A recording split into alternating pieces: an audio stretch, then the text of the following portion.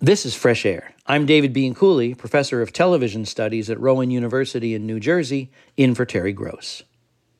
Our guest today, actor Matthew Macfadyen, won an Emmy this week for his work on the hit HBO series Succession, which also won as Best Drama Series.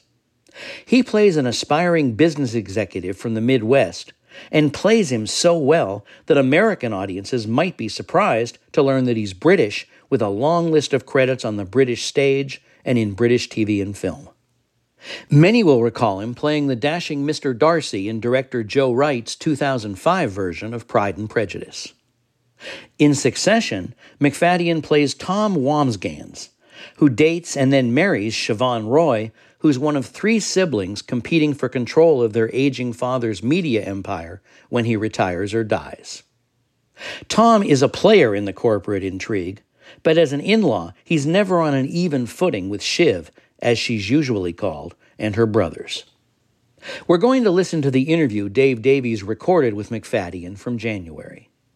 In this scene, from the very first episode of Succession, the family is celebrating the patriarch's birthday with a picnic and softball game. Tom, hoping to ingratiate himself with the old man, approaches and gives him a case bearing an expensive watch, and it doesn't exactly go over. The patriarch, Logan Roy, is played by Brian Cox. Matthew Macfadyen, as Tom, speaks first. Hey, so I just wanted to give this to you in person just to say, happy birthday. So, it's a Patek Philippe, so. That says Patek Philippe. Yeah.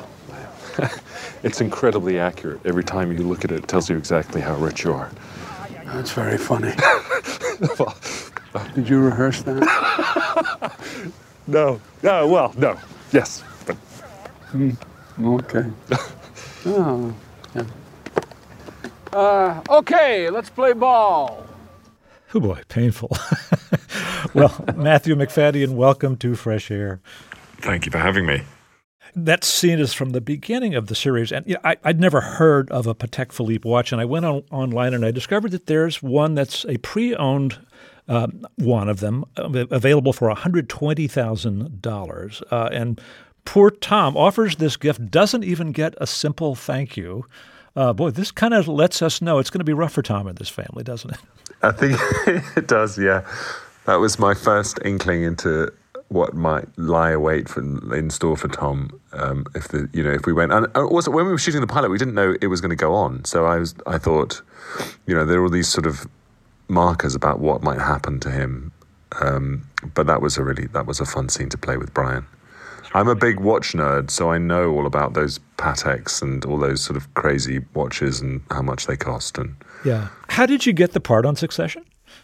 It came from Jesse. I think it was a pilot. It was pilot season. I just finished a job called Ripper Street, which had gone for 5 seasons in shooting in Dublin. It was a Victorian detective show, which was great fun. And so I was sort of at a loose end a little bit. And I'd done a Nutcracker for Disney, and I was sort of floating about and wondering what to do. And I wanted to do something in the States maybe, and maybe play an American. I hadn't done that before, except on stage at the Royal Court about 10 years previously. And then this pilot came through, and I knew of Jesse, and I loved Peep Show and Fresh Meat and various things like that. And I knew how, his writing from the thick of it and other things like that. So it was such a thing to read. It was just fantastically acid and funny and interesting, especially it was election year and the Trumps were sort of hoving into view a little bit. And right, you mentioned Jesse. That's Jesse Armstrong, the creator and showrunner of the show. One of the things that people say about Succession, especially those who say they don't like it, is that none of the characters are likable. Actors like to feel invested in their characters. Do you agree that these people aren't likable? They're not especially likable, but they're not monsters, so they're not in, there's always some sort of sympathy there. And I think, they're humans. And so there's always a sliver of something, and I think the interesting thing about all those characters is it's those perennial themes of power and love and family. It's a family dynamic, and it's the sort of absence of love from the father figure, Logan Roy, who's the sort of center of it all. and around whom everyone sort of orbits. And so you I feel a great deal of sympathy for them in a strange way, because they don't, often it seems to me, they don't have an awful lot of confidence because they don't feel terribly loved by their father, or their mother indeed.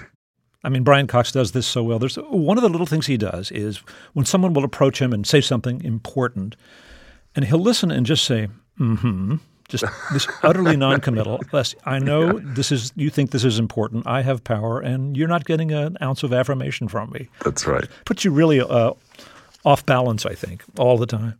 That's right. You're always slightly off balance. They never really have any real confidence.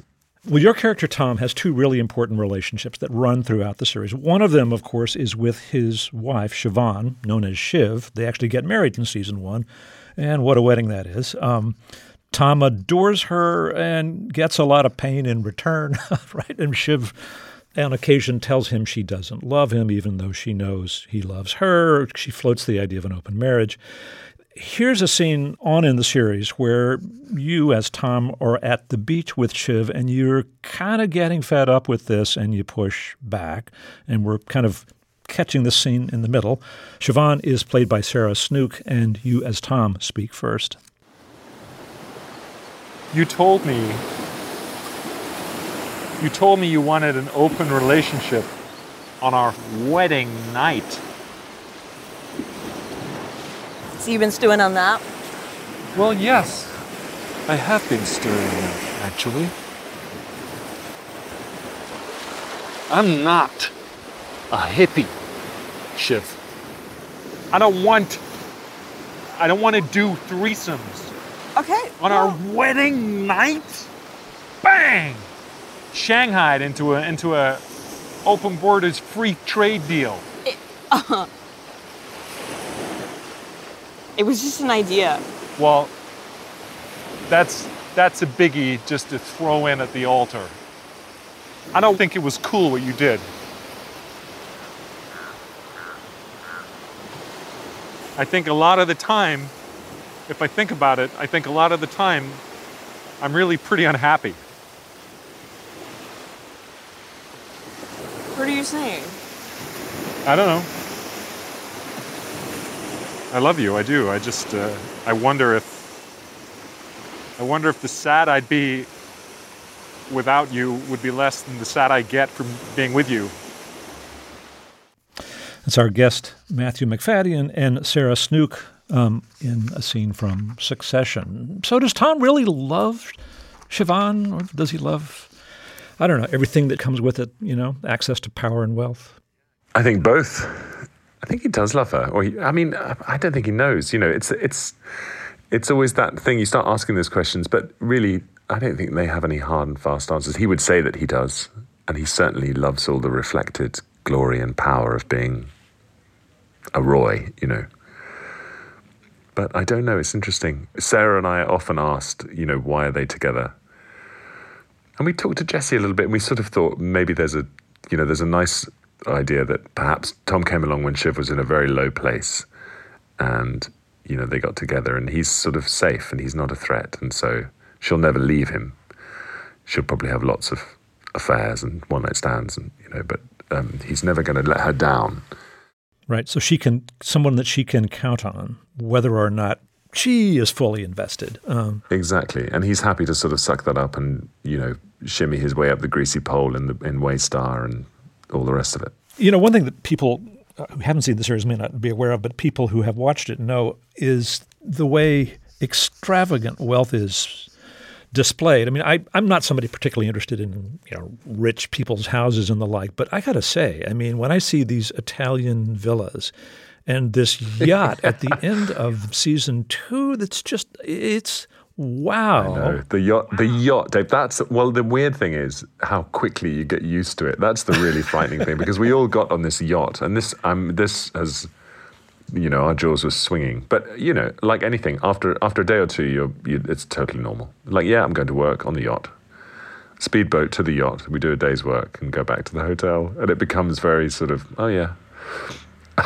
That's the really alarming thing. When I think about this relationship, it made me think that, when you're around this and you say, this is pretty cool, and maybe you begin to think, I really wouldn't want to lose this. And if that means I've got to take some crap or a relationship that's less than satisfying or maybe elbow somebody out of the way, man, look at what I get.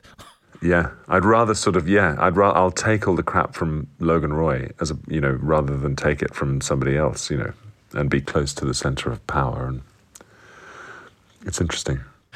The other big ongoing relationship you have besides your wife, Siobhan, is the younger member of the Waystar crew, Cousin Greg, who is a terrific character. He's sort of, I guess you might say, endowed with more ambition than brains.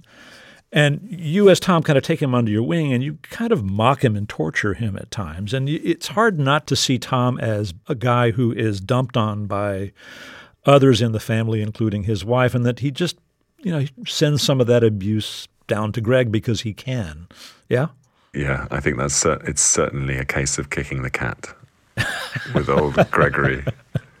But also there's just so much there. So much that Nick and I have sort of brought to it, and then the writers. There is a circularity with the acting and the writing, and I think that long-form TV like this is wonderful in that it sort of becomes, if it's working well, it becomes symbiotic with the actors and the writers because they see something that we do. We'll do something which is given to us from this magic writing, and then they'll see something else, and then that'll feed back into the script, and on it goes. I think that the Rome and Jerry relationship started like that. They saw a little look that they gave each other and then developed into. Right, one of the odder relationships of the story. But sort of I totally believe it. And I think there's a lot of Greg and Tom with that as well. The going into the Nero and Sporus thing. I think Tom really likes Greg and really needs him, and has a sort of, is quite open with him and quite honest, and it's fascinating.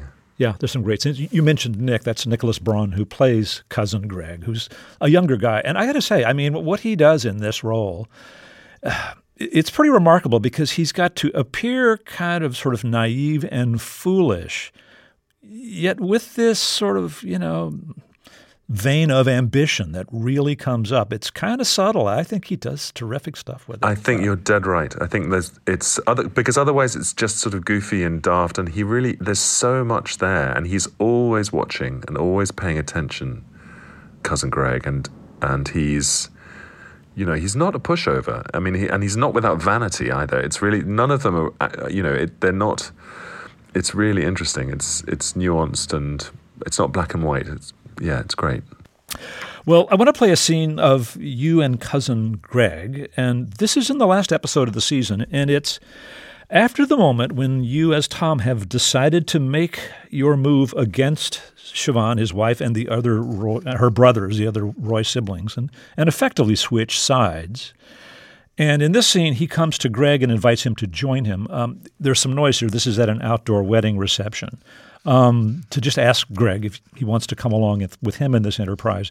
One note for the dialogue. Earlier in the series, when the company was in trouble, Greg had to testify before Congress and kind of made a fool of himself.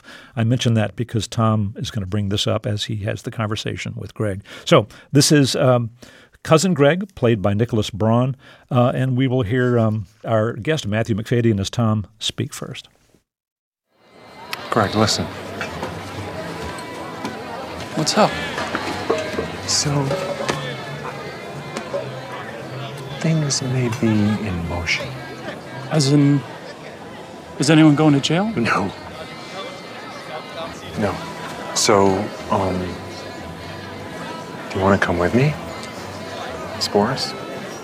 Can I ask for a little more information? No. Don't think so. I might need you as my attack dog. Right. Like a Greg Weiler. Tom's attack dog. Nice. I have Bright Star Buffalo in my hip pocket. I'm kind of a big deal, so... You yourself before Congress, Greg. That's your opinion. Well, I don't recall, Your Honor. I don't recall. You're a joke, man. Who has ever looked after you in this family? Huh? All right. Well, in terms of where I could be getting to if I were to come with? You could be heading away from the endless middle and towards the bottom of the top. The bottom of the top? And could I get my own, like... Your own Greg? Yeah? You could have 20.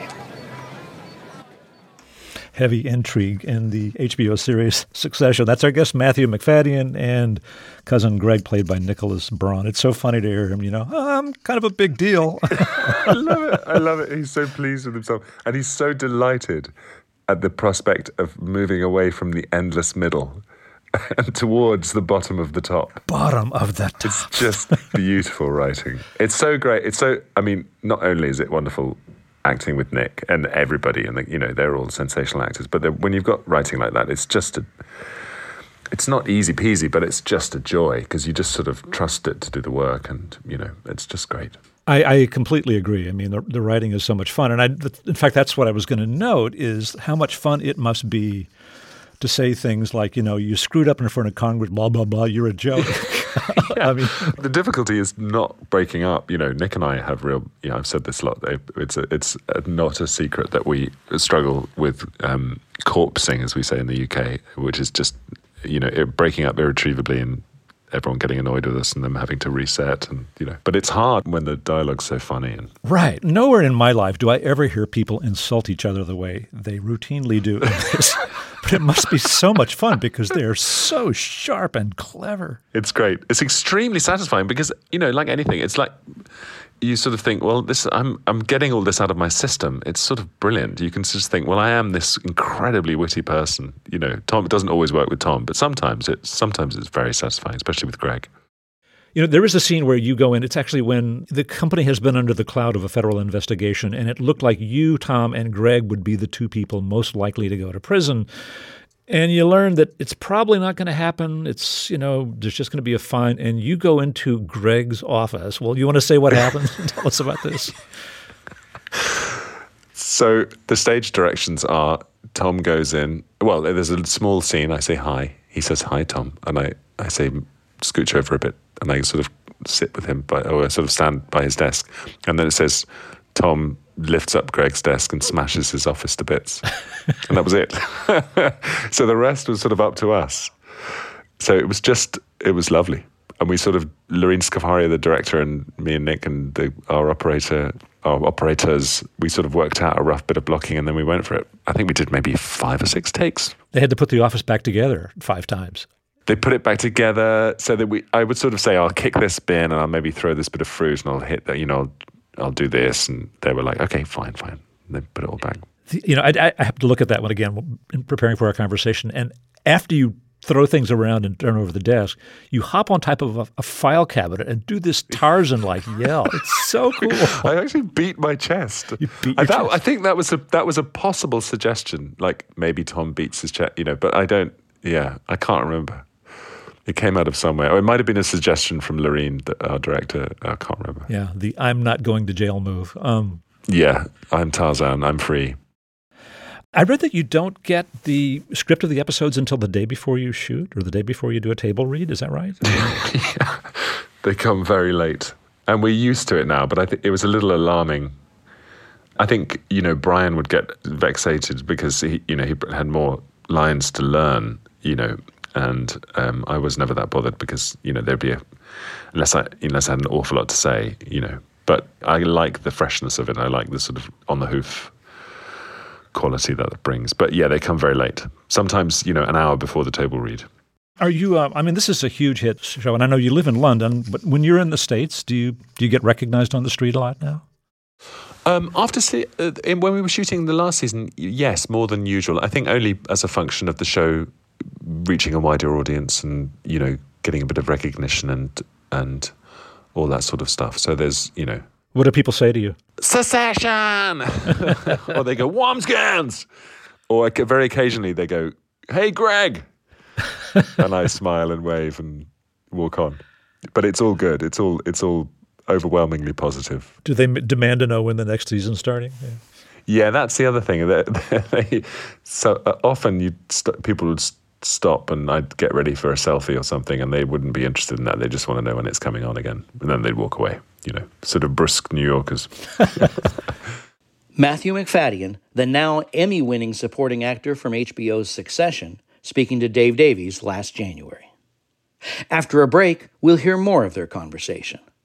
Also, jazz critic Kevin Whitehead tells us about the rare jazz single that landed on the pop charts in 1965 by jazz pianist Ramsey Lewis, who died this week at age 87.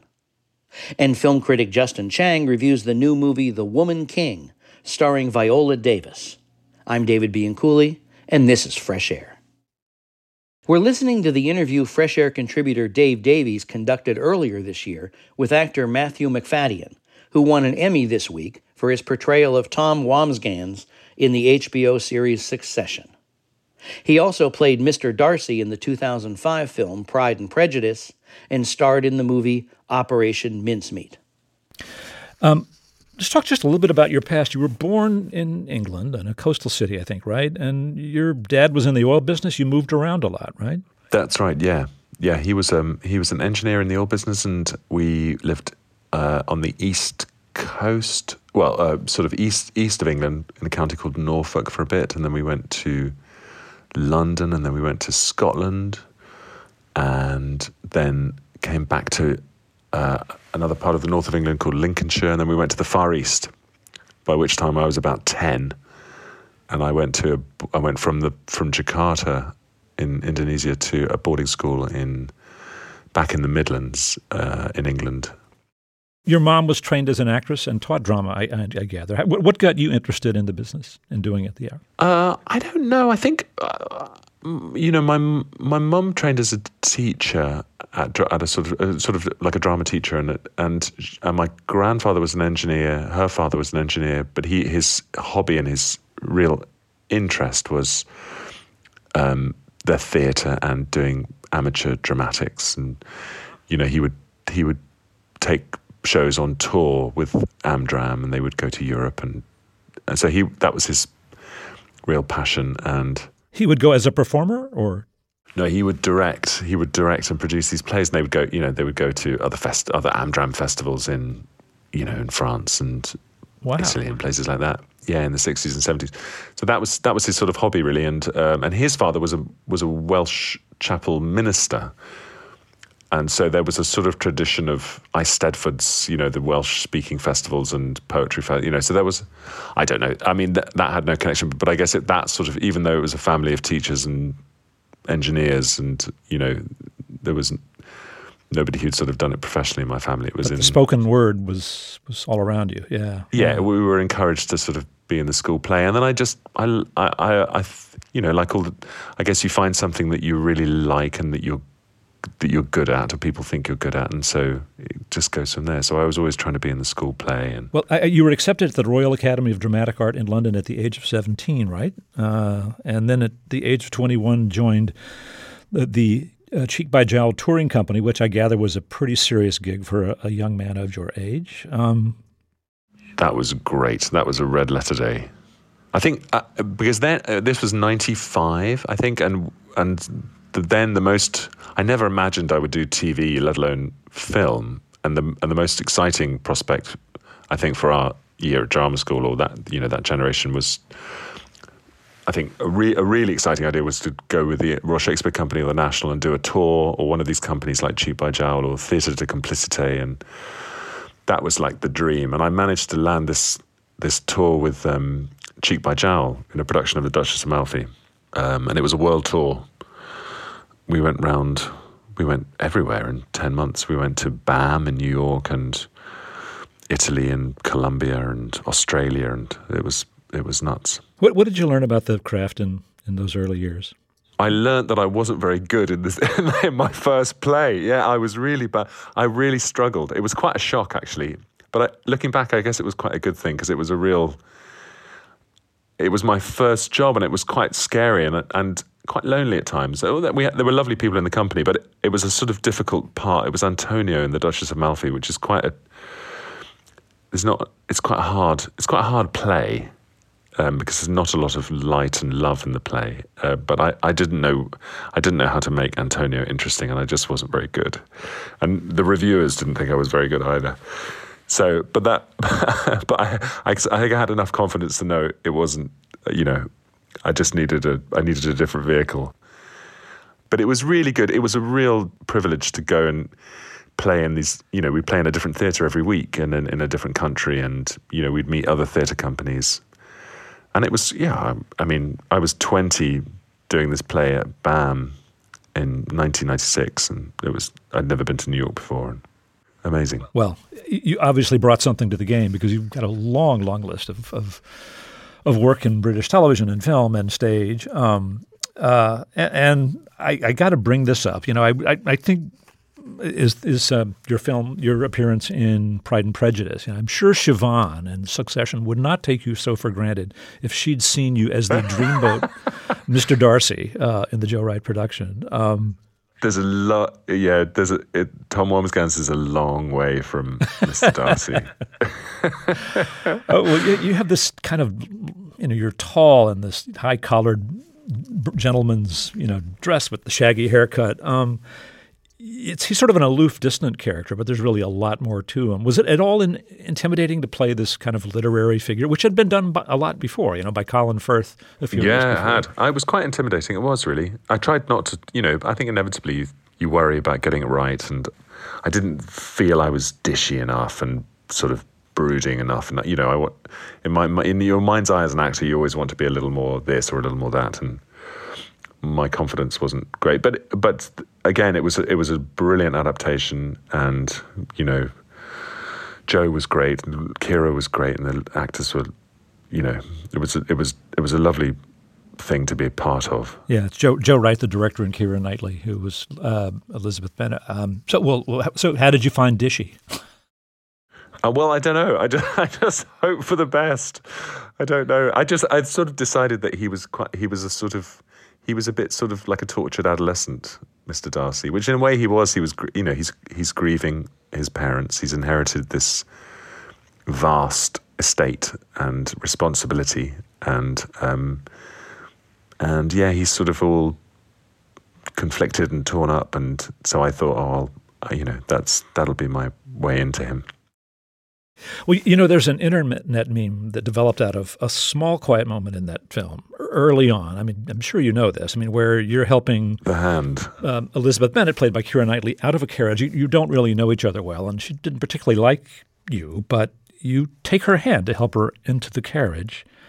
And as you're walking away, the camera catches you flexing the hand, having had this incidental contact. She's looking back at you. There's a lot of internet stuff on this. I saw one, I learned this from our digital producer, Molly C.V.Nesper, who says this has gotten a lot of attention. There was one TikTok of a woman who got a tattoo of your hand and Keira Knightley's You're kidding. On her shoulder. Yeah. He's so buttoned up, he can't show a thing. Was this scripted? Was this planned all along, that shot? No, it's credit to Joe, because I think he doesn't miss a trick, and he's so alive to things, and he saw me do it in a rehearsal or a take, and I remember him just going, get that. So they just did an extra shot on the hand. They were already on a sort of tracking shot. So, yeah. One more thing. During the pandemic, when, many of us were, resigned to our homes, you live in London with your wife, Keeley Hawes, who's an actress, and you have teenage kids, right? You did kind of a home cooking show for television. Do I have this right? Yeah, we did. We did something called Come Dine With Me, which is, I don't know if they have it in the States. It's we all did a meal on consecutive nights and then judged it, and there was a small cash prize.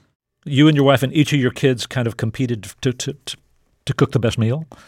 Yeah, they were very competitive. It got quite ugly towards the end, and I lost. And I think I'm a really good cook. But we had a nice time in the pandemic. It was good. Lockdown was all right. I think we realised that we all got on. And the weather was good, and, I think it was a sort of different experience. It was very interesting going to New York, actually, after, to start work on Succession, because there was a totally different feeling in New York. I think just the geography of the city and what had happened, at the height of it. It was just a lot more frightening. Well, Matthew Macfadyen, it's been fun. Thank you so much for speaking with us. Oh, you're most welcome. Real pleasure. Thanks, Dave. Matthew Macfadyen speaking to Dave Davies last January. The actor won an Emmy this week for his supporting role on the HBO drama series Succession, which also won an Emmy as Outstanding Drama Series.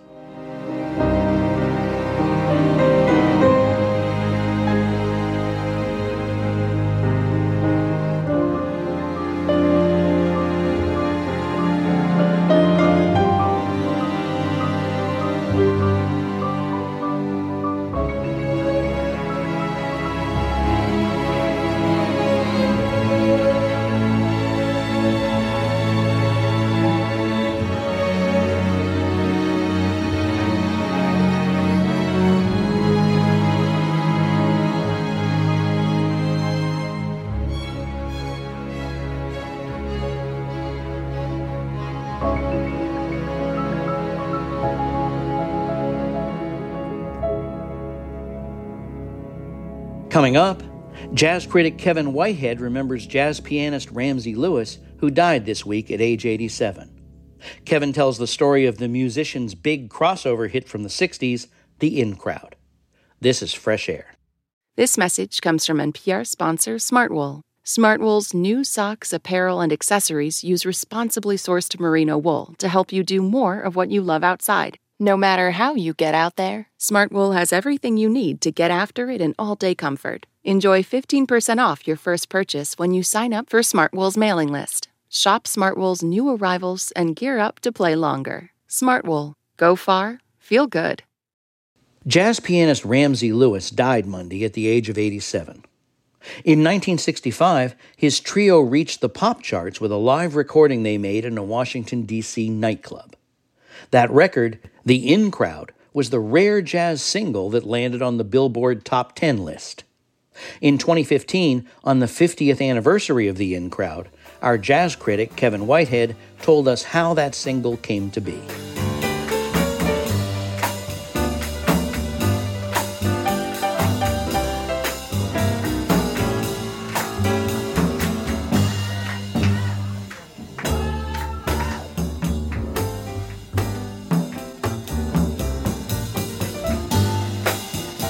The Ramsey Lewis Trio, 1964, covering Chris Kenner's Something You Got, mostly a regional hit out of New Orleans 3 years before. Some Washingtonians obviously knew it, singing along when Lewis recorded it at the Bohemian Caverns. A year later, in May '65, the trio were back to record at the Caverns on Washington's so-called Black Broadway. As Lewis has told a couple of interviewers, the trio met at a nearby eatery to discuss repertoire. Their kibitzing waitress, Nettie Gray, suggested a current pop hit, The In Crowd by Dobie Gray. Ramsey Lewis didn't know that tongue-in-cheek ode to hipster self-congratulation, so they dropped a coin in the jukebox. I'm in with the in crowd. I know every latest dance.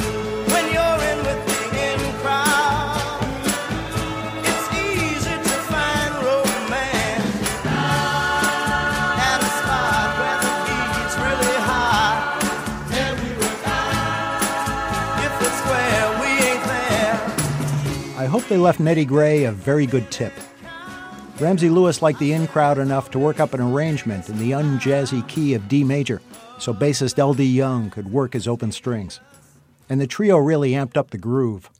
Opening night, the audience instantly locked in with drummer Red Holt.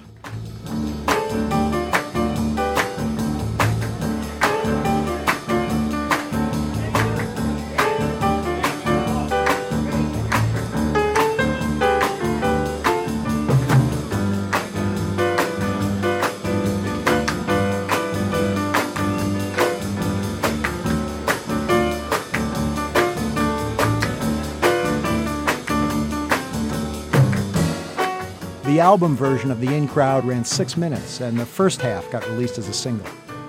By August, it hit the pop charts, where it spent 12 weeks edging into the top 5. It was about the last big jazz single, and an odd one. The trio gets loud and sometimes very quiet, but mostly they just play the melody over and over. going back to the top once more could drive the crowd wild.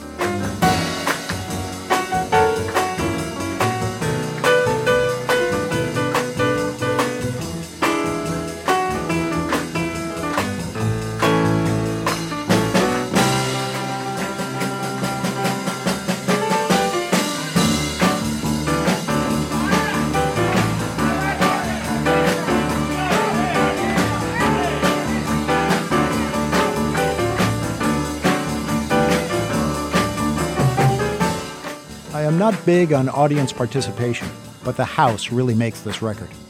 Sitting at home by the hi-fi, you felt like a member of the in crowd, just grooving along with that hip audience of jazz fans who dug pop or vice versa. There's more than a little gospel music in the interplay between preaching piano and the amen corner, and you can trace the blurring of roles between arts maker and consumer back to West African ring dances. Ramsey Lewis's The In Crowd was a potent cultural signifier in the summer of the Watts riots and the 1965 Voting Rights Act. Back at the Bohemian Caverns, the trio ended the tune like they already knew they had a hit.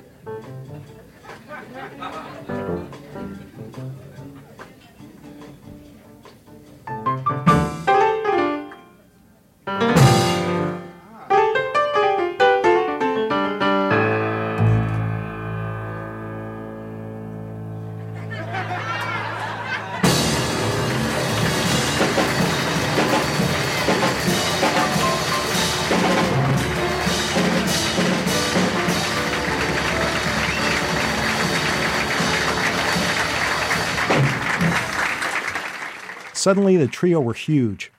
Before they moved on to big theaters, they still had some club dates to do, which let them make a few in-crowd knockoffs like Hang On Sloopy.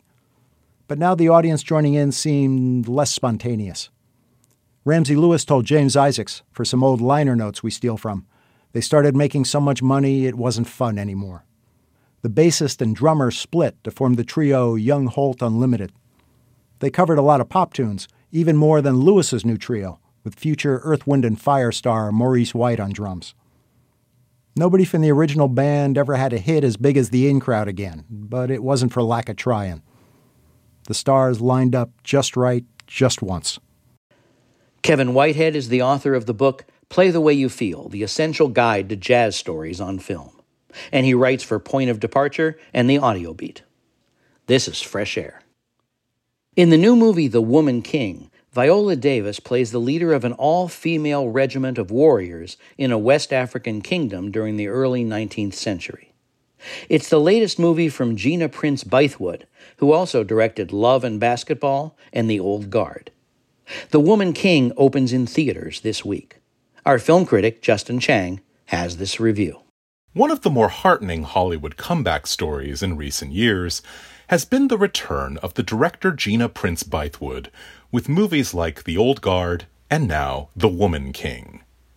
It had been a long wait for many of us who adored her earlier films like Love and Basketball and Beyond the Lights.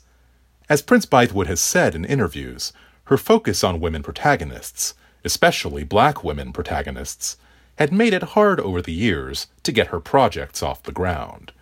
Fortunately, the industry is changing, and it's finally come around to recognizing her talent. Her latest movie, The Woman King, is her most ambitious project yet. A rousingly old-fashioned action drama drawn from true events about women warriors in 19th century West Africa. The movie originated with the actor Maria Bello, who produced it and wrote the story with the film's screenwriter Dana Stevens. It opens in 1823 in the Kingdom of Dahomey, located in what is now Benin.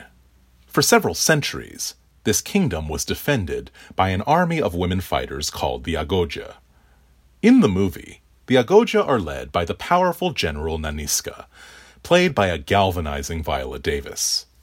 She isn't the ruler of this kingdom. That would be the king, played by John Boyega. But given the movie's title, you suspect it's only a matter of time. In this scene, Naniska prepares her soldiers for battle. When it rains, our ancestors weep for the pain we have felt in the dark hulls of ships bound for distant shores.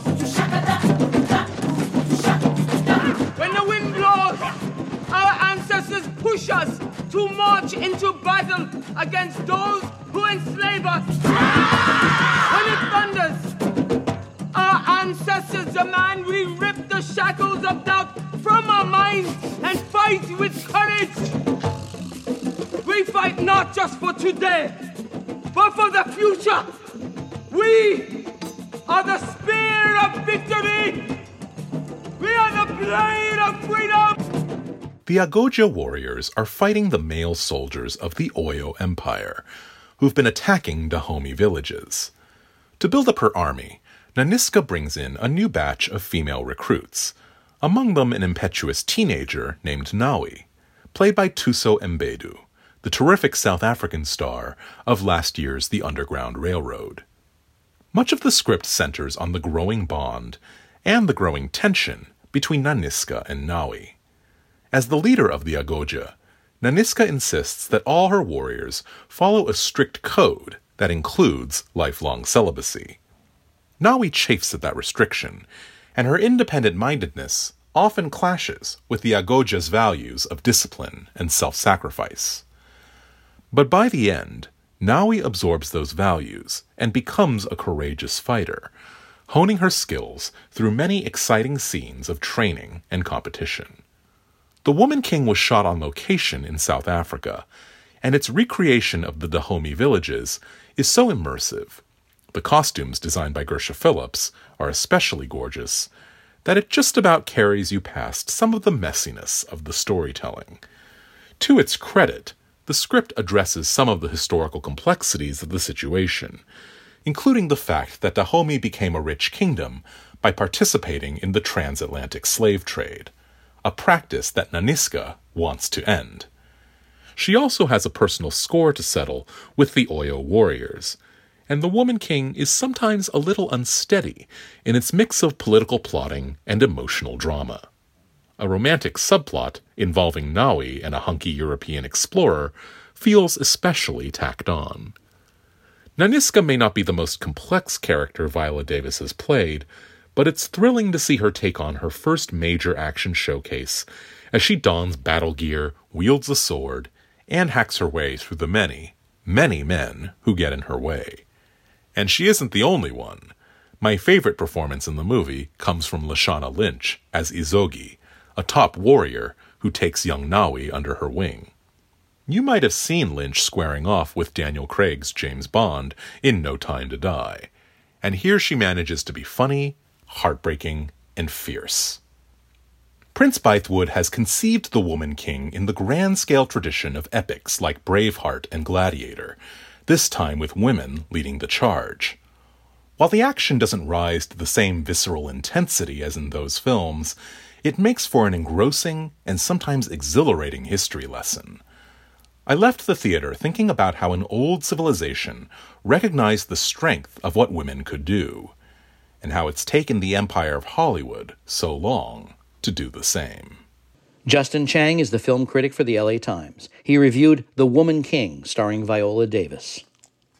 On Monday's show, Sterling Harjo, the writer, director, and co-creator of the FX series Reservation Dogs, about a group of teenagers on an Oklahoma Indian reservation.